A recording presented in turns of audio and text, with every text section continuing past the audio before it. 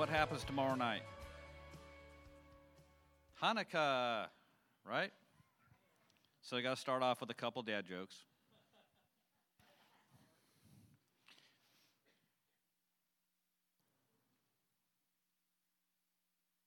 Where do the penguins go to celebrate Hanukkah? To the icebergs. To the icebergs. Okay, here's one of the hit. The icebergs are a very good Jewish family.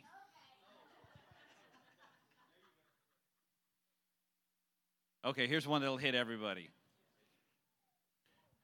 Where do you go? Where are you going to find dreidels in a gym?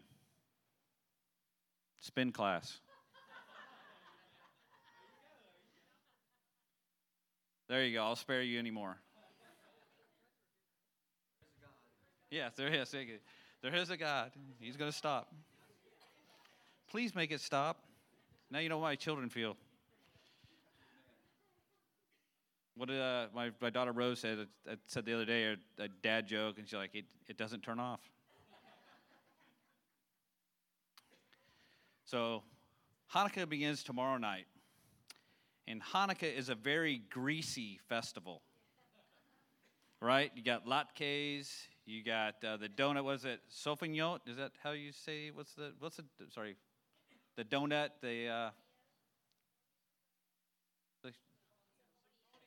Sasoniot, yeah. Yes. Fonio. Yes. It's Krispy Kreme. It's fritter. It's all that fun stuff, all the stuff we like, right? This is the festival of the Fry Daddy. So, and it almost seems like this festival is something that would have originated in the South by all the foods that we eat, right? So, like, I know it all came from the South, but you got the fried Snickers. Okay, who's done fried Snickers? Fried Oreos. How about a fried cheeseburger? Fried cookie dough? They have fried Pop-Tarts. And they have, there's some really strange ones, and yes, these are unclean, in case you were wondering. Believe it or not, you can look it up. There is, somebody did a fried tarantula in Texas. And I don't know if that was a failed experiment that just got a lot of press, or if that was an actual thing. I didn't dig too far into it. The French did that? Yeah. Oh, yes. And then, of course, bacon is fried, but they deep fried bacon also, right? We had fried butter, fried strawberries.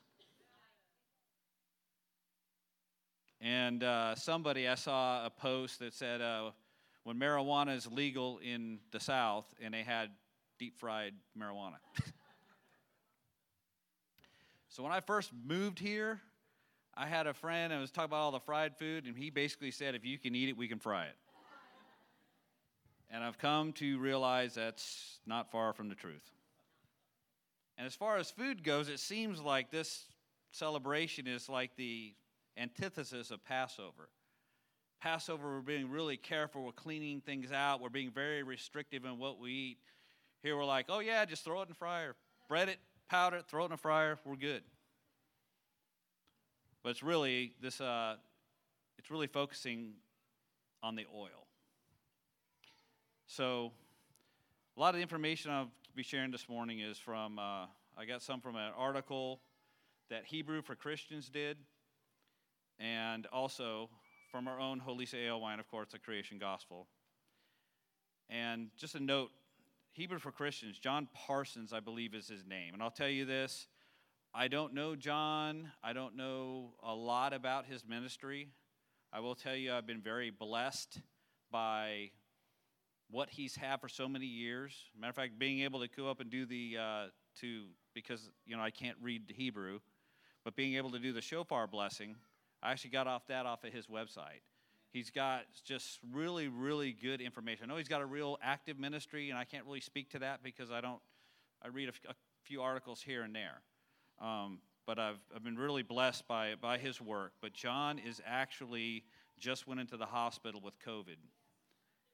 And they're scanned, he's got his oxygen levels are down. So if you just join me real quick to lift up a brother.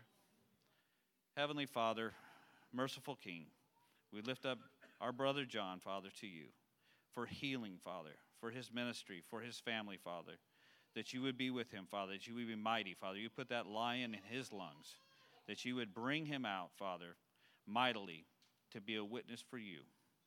We thank you, Father, for all the work that he has done. And Father, we can just look forward to the work that you will continue to do through him and his ministry. B'Shem Yeshua HaMashiach. Amen and amen. Thanks. So we know Hanukkah, which we're going to celebrate next week. I'm trying not to get in all Mark's message next week. But we know that the Maccabees fought and won a great battle against a great army to reclaim God's holy temple. And, of course, they rededicated it, a process which took 8 days. And like I said, the details of that will actually be next week with Pastor Mark, which will be, I think it's the 7th day of Hanukkah, or 6th or 7th by the time next Shabbat comes around. So, Hanukkah, the expectations of Hanukkah in the first century with Yeshua. Remember, the one thing we do see, that scripture in, was it John 10, where it says that he was at the temple at the Feast of Dedication, right? So he was there, and there was a deep expectation, a messianic expectation of that time. And if you think about it, the zealots, that zealot party, that's what they were really all about. They were about trying to overthrow the government. They really wanted to rule and reign.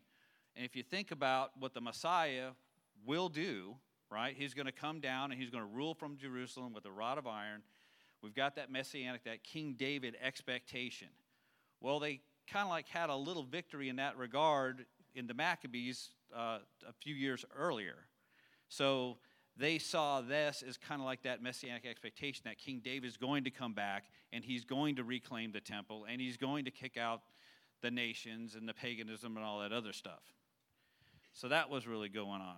Also, along with that, like we alluded to earlier, Hanukkah every year, even though it jumps around a little bit depending whether it's a leap year or not, it always falls around the same time in our Torah cycle. It may not be the exact same Torah portion, but there's 3 Torah portions that'll hit, this one and the next 2, and they all have to do with Joseph. And definitely, you know, our Jewish brothers know that Joseph is a big picture of Messiah that they were looking forward to. There's another picture that the Hanukkah is actually picturing Mashiach. And some of the sages in the back even try to look back to say, okay, Hanukkah happened when? What kind of time period? Was it in the Old Testament? It was after the Tanakh or the Old Testament, right? It's kind of like that, what we call it, intertestamental period before the writing of the Brit Hadashah and the Old Testament. So, because it happened after that, they said, well, is there any seeds, is there any implications that this was going to happen actually in the Torah? Did you know they actually found at least 2? So that's pretty cool. So Hanukkah, we know, is known as the Festival of, right, the Festival of Lights. And it begins when? What's the date tomorrow night? The 25th of Kislev, 25. So do you know that if you actually start in Bereshit, if you start at the very beginning of the Torah, and you count forward, the 25th word of the Torah is Or, which means light. From Genesis 1:3 that says, let there be light. Another part that they saw was when we're talking about, because it's a festival, right? So you think about festivals in Scripture, and you're going to teach somebody about the festivals in the Scripture, and you're going to bring them to what book? Leviticus 23, right? That's where all the festivals are listed. We start off in Pesach and we go all the way through the calendar, right? So where do we end up at the end of that list? Right? The last great day is Sukkot. We're finished with that, which was the last thing we just celebrated, right? So the next thing we're in right now is we're going into Hanukkah. Well, the very next thing you read after talking about Sukkot is in Leviticus 24, 1 and 2. It says, "The Lord spoke to Moses, saying, command the people of Israel to bring you pure oil from beaten olives for the lamp, that a light may be kept burning regularly." The menorah, the dedication. So they really saw that tying, that little inkling that the Father had actually put that, embedded that in there, because he knows the end from the beginning.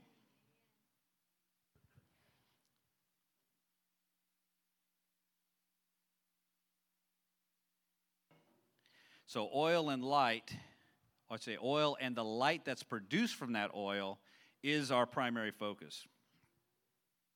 Yeshua spent his time on this earth being the olive that was crushed and bruised in order to produce the precious oil that would heal many and bring salvation to mankind. Amen?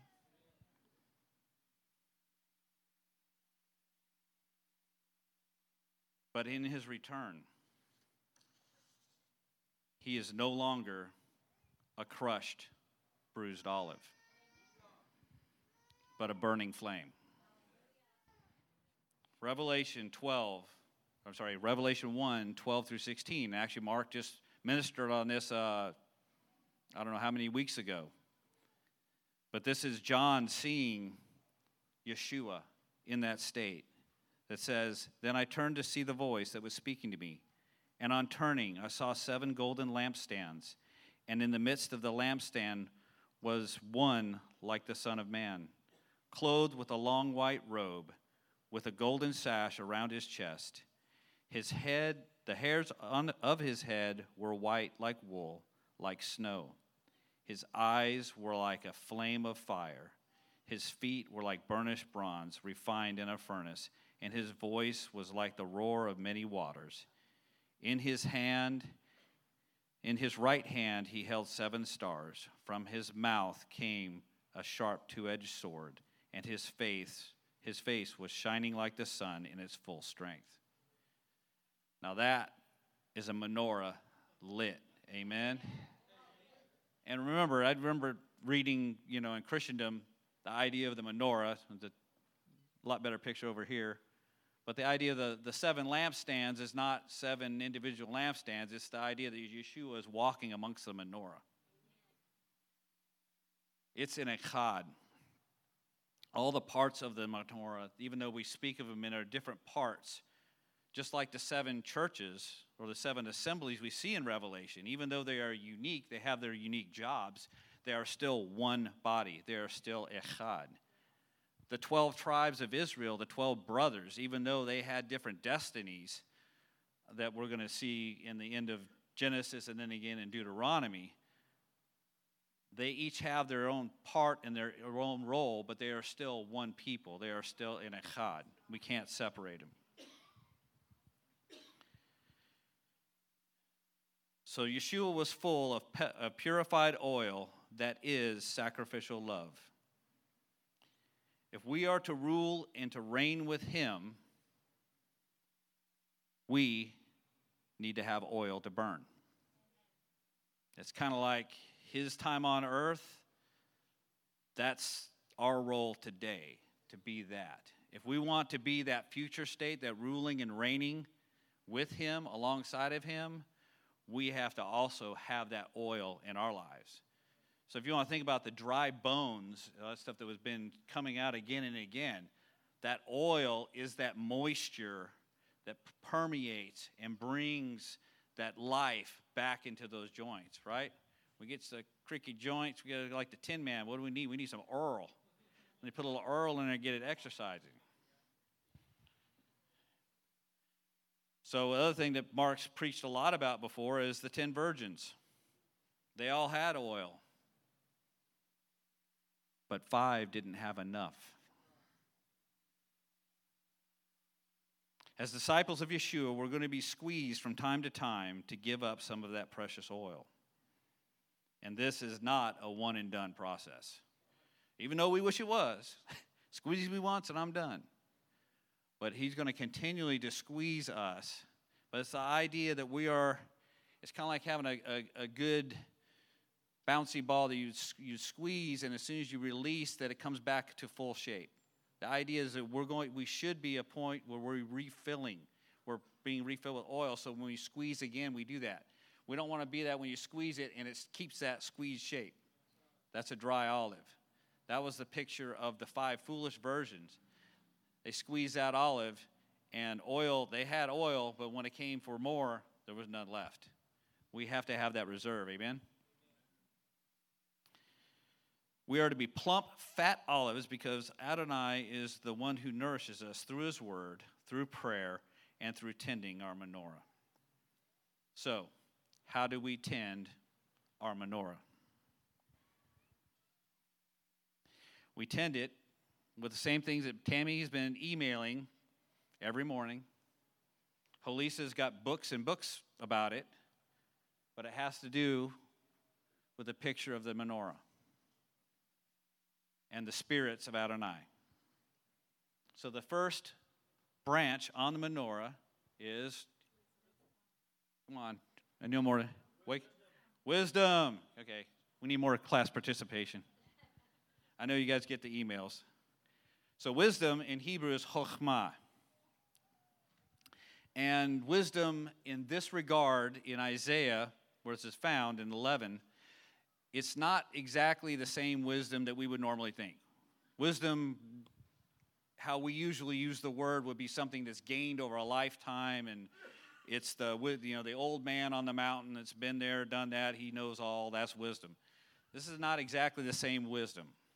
I'll give you a couple scriptural references so you can see the difference. So Exodus 31, 1 through 5, this is when they were actually building the tabernacle. And we know a character by the name of Bezalel, who is going to be one of the artisans, the chief artisans to build it, right? So it says, the Lord said to Moses, see, I have called by name Bezalel, the son of Uri, son of Hur, of the tribe of Judah, and have filled him with the Spirit of God, with ability and intelligence, with knowledge and all craftsmanship, to devise artistic designs, to work in gold, silver, and bronze, in cutting stones for setting, and in carving wood, to every craft. So, where do you think wisdom is actually, which English word of that was actually translated as wisdom? It actually was ability. When it says that he gave him this with the ability and intelligence, basically, that was his skill. Another one, talking about the same idea of building that tabernacle, in Exodus 35:26, we talk about the women. It says, all the women whose hearts stirred them to use their skill again was chokhmah, which we would say wisdom, spun the goat's hair. So it's the idea is that if you have a craft, if you have a bent, that's what that is really more speaking to. It's something that's kind of that God has placed in you. It's part of you. We always talk about raising a child in the way he should go.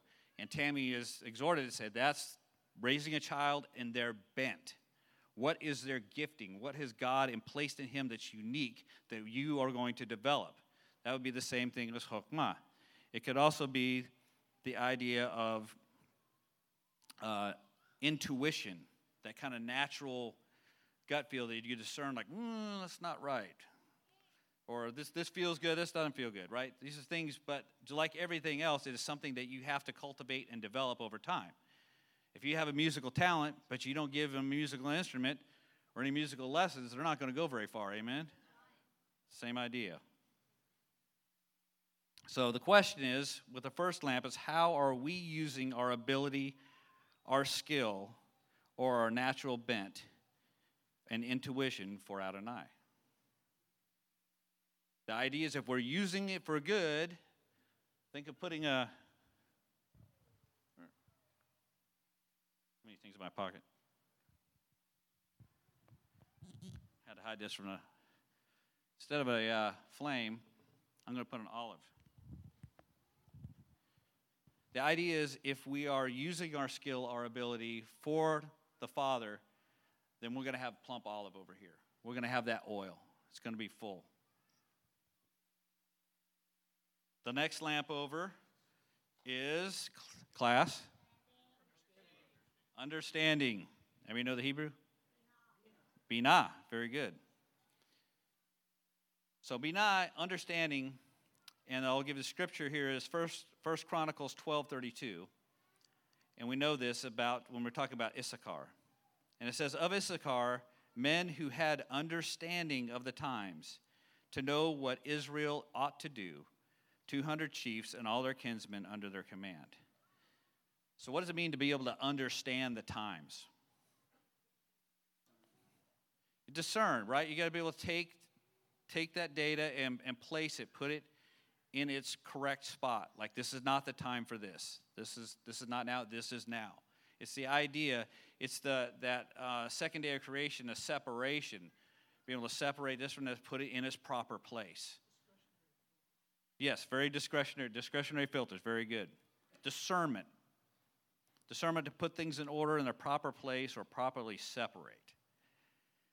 So, in the second, how are we keeping the cares of this world separate from our time with our Creator? Are we giving the world more attention than we should?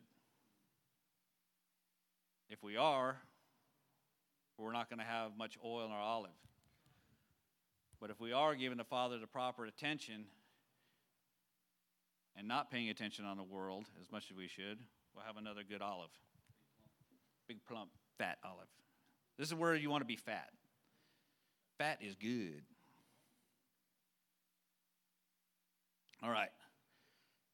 So we know we got the first two down. The third one, and to tend our lamp, is the spirit of counsel, which is Hebrew is etzah. And for this, the scripture we're going to go for 1 Kings 12:8. And this is speaking of King Rehoboam, right after Solomon had passed, and we know the trouble. We know that Rehoboam went, and he counseled with the older counselors who told him how to rule and reign with wisdom. And then he went and talked to the younger, his buds, right, who said, oh, no, don't go that way. You better keep them in their place. So it says in 12:8, but he abandoned the counsel that the old men gave him and took the counsel with the young men who had grown up with him and stood before him. So actually that first word where it says they abandoned the counsel of the old men is actually etzah. So the idea, the good counsel in this example is the one that was ignored. So the question for us is, are we seeking wise and sound counsel? Or are we our own counselors? Now, all this I'm telling you, this is like, on me first, for sure. Because I too often want to take my own counsel. Or, if we do talk to someone else, are we looking for someone who's going to agree with us? Wise counsel is going to come from the Torah. So no matter who you get counsel from, whether it's from the Word himself or the Father speaking to you in your private time, in your quiet time, or whether it's a person. Pastor Mark will tell you, when you go to counsel Pastor Mark and Tammy, they'll say, look, I can only tell you what's in this book. I can't really talk to you. Outside of this, that's my pay grade. I'm not a PhD. I'm not certified and all this other stuff, but I can give you the Word. And that's exactly what the word counsel we need. So, of course, the fourth spirit is, get our olive, the spirit of Adonai. That is the Holy Spirit. It is the Ruach. It is what puts all this together. And like we said earlier, don't quench the Spirit. If we're not quenching the Spirit, we're letting Him operate in our lives, it'll be a big fat olive. So number 5, power. And remind me that I always mess this up because it's spelled GV.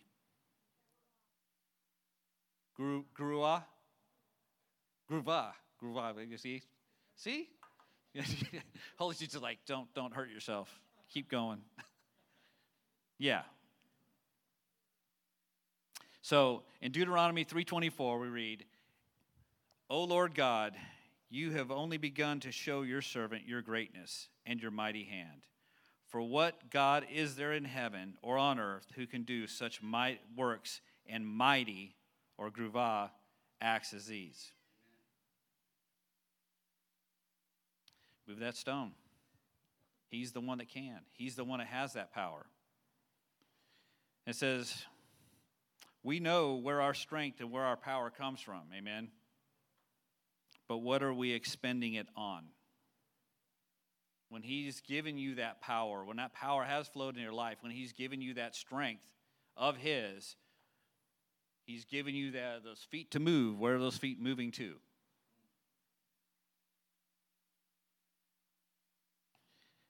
And to accomplish what task? If we're doing things for Him, we're accomplishing His task, we're using His power for His good, we'll get a big olive.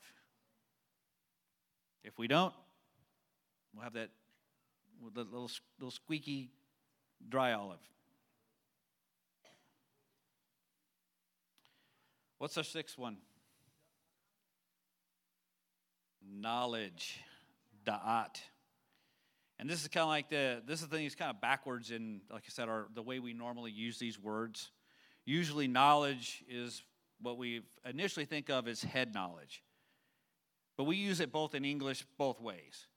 We know someone who really knows something. You know your craft. You've been doing this for 30 or 40 years. You know your job. It's experience. You know it because not because you read it in a book, right? You know it because you know it. But there's also we know it as, I know that because I just read it, right? So it's that we get both sides of the coin. But the idea here on that 6th lamp is that deep knowledge.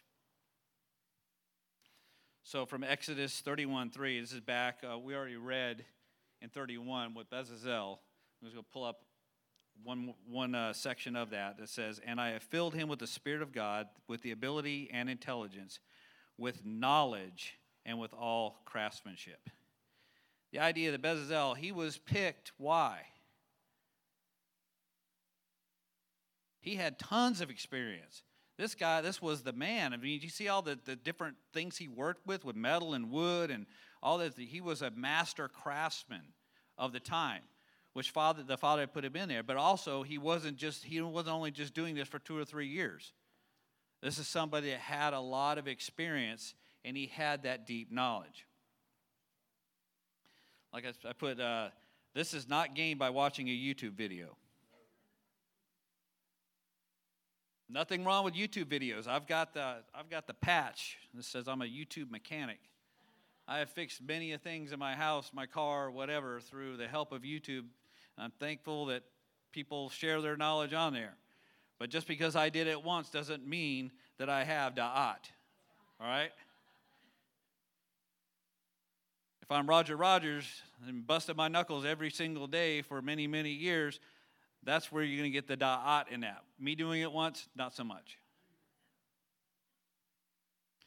So the question is, how are you using the knowledge in your craft, whatever that may be, to glorify the kingdom? I mean, we use our craft to sustain our families, to make a living, but how are you also using that to glorify Him?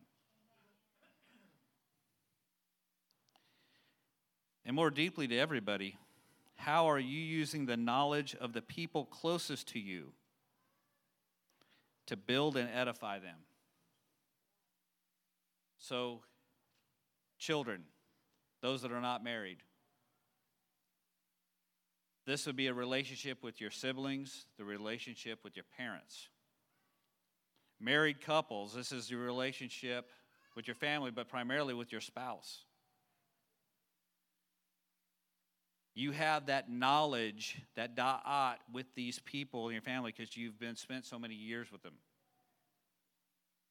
Are you using that knowledge of these other people to manipulate them to get what you want?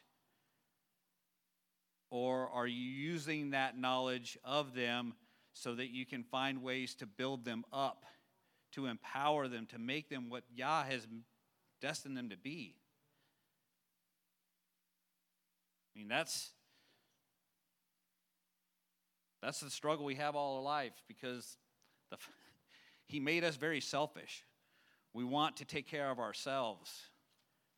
And a lot of times we do that. Sometimes, with forethought, a lot of times with not. We just find ourselves that we are naturally trying to get what we want.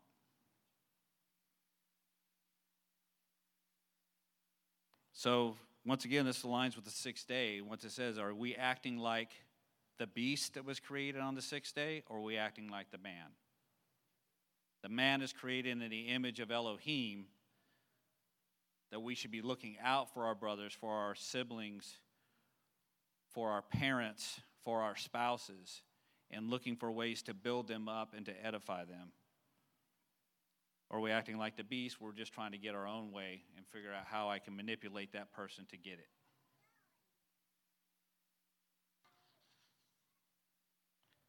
So if we're edifying, we're uplifting, we get a big fat olive. And we know, what is the last lamp? Reverence, the Yirat Adonai, or fear of Adonai. For 2 Chronicles 19:9, this is Jehoshaphat in his time when he was actually appointing Levites and priests to oversee judgment in Jerusalem. So that's the context of this verse. And it says, and he charged them, saying, thus you shall do in the fear of the Lord, the Yirat Adonai, in faithfulness and with your whole heart. I like that because the fear of the Lord is repeated many times in Scripture, but I like how he paired it with the faithfulness and with the whole heart. So do we have that proper fear, respect, and awe of Adonai that's reflected in our everyday words and actions? And once again, because it's at the end, it's no coinky-dink, that if we don't have these olives going, that olive is going to be lacking. It all does build on each other, and all becomes one. So one thing the Father showed me some things that get in the way of having the plump olive, having that oil flowing in our life, is the struggles that we face. It's the task, right? It's the journey. It's the things that are in front of us, the things that we fight. And he gave me a picture. I'm going to try to, it's walking on me. Hold on, stay. Let's see if I can relate this, because hopefully it gives you some encouragement. The idea of the path, and go back. Remember Mark Morgan exhorted on this, and there were some other things that came up later. This is I think before Sukkot. Remember we talked about the idea is that you're at this challenge, you're at this thing in your life, and the idea is that the Heavenly Father's on the other side with an outstretched arm saying, come on, you can do this. Right? The Father, as we know, is silent when the test is going on, but he wants you to go through the test. Come on to the other side. I'm right here. You can do this. You can do this. You can do this. Now, I'm not talking about those tests, and we all go through them, and we all make it through, and we have other tests. But how many have had or are still in a test that's been going on for way too long? Okay? This is what he showed me.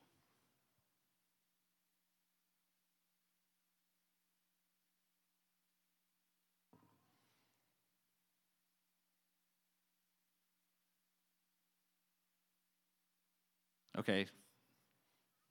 Pictionary. Who can figure out what that is? Hey, there you go. We need to play Pictionary together. That's the hand of God reaching out. I know it looks like Eeyore's tail, but it's really the hand of God reaching down, saying, "You can do this. You can do this."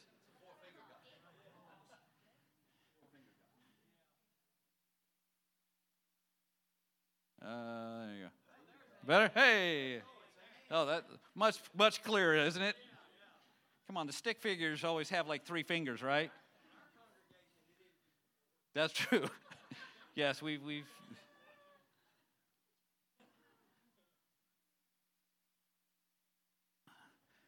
Okay. Here's the idea. So picture, obviously, this is a path. We're going this way. The Father's on the other side, reaching down, saying, "Come on, you can do this." And the idea, we picture ourselves, and we are for every test.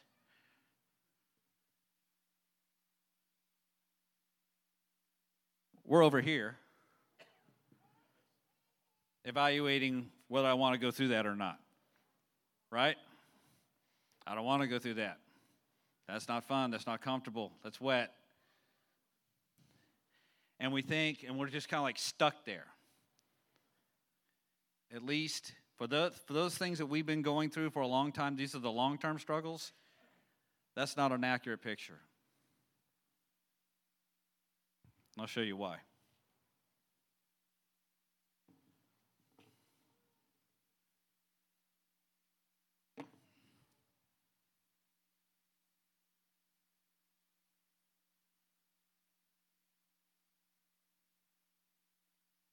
That's an accurate picture for something we've been struggling with for a long time.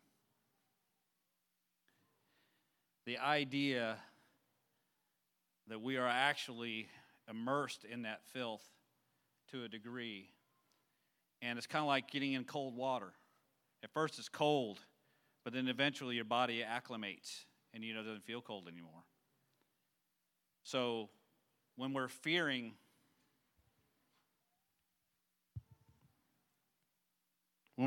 going through that test or that trial,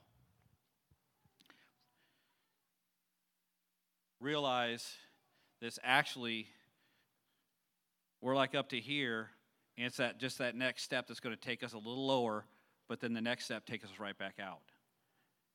It's that far away. It's that close. And you don't realize that not only are you through it, you don't realize the junk that's in your life because you're stuck in this mire, because you're chest deep. You just don't realize you're chest deep because you've been in it for so long. When you take that proper perspective and realize, yeah, that next step is going to go a little bit deeper, but He will meet you there and He will pull you right back out the other side. And not only will you be on the other side, but you'll be out of this. And that can help bring freedom and bring that fresh anointing oil to flow, and to flow in a greater fashion, in a greater manner for you. Amen? In these times of darkness, we are to be light. John 1:5 said, "The light shines in the darkness, but the darkness could not overcome it." I'd like to, I'll ask Mark this. I know we've been doing an anointing on Hanukkah, kind of like a rededication. We're rededicating our temple. But I want to think of it a little bit differently. The idea, yes, there is if you're backslidden, if you've been going through a lot of troubles and you just wanted to do that rededication, kind of like that in Christian, right? Who wants the salvation or rededicate your life? It's all about that starting over. And sometimes you're at that point in your life and that's what you need to do. Amen. That is what we need to do. But I'm talking about having a dedication or a refreshing of your oil to be able to come up, get an anointing, to have that symbology of having that fresh oil, that fresh olives on you to carry you through into Hanukkah. So when we do that anointing, I would encourage everyone, not just those that feel like they're really in a bad place, but everyone, if you're able, to come forth and to go to bring the anointing and to walk in the fresh oil. Because just like the Maccabees, there is a fight. But our fight is not with flesh and blood, but in the mirror, and with principalities and power that bring darkness. Hanukkah is literally comes at the darkest time of the year. I mean, we're right at the winter solstice when we have the least amount of daylight. But not only that, Hanukkah always lines up with a Rosh Chodesh. What's happening at Rosh Chodesh? There's no visible moon. Literally the darkest time of the year. So at the darkest time of the year, Yeshua, the light of the world, was implanted in this earth on the festival of lights in the midst of great darkness. Let's tend our menorah. It's getting dark outside. Shalom.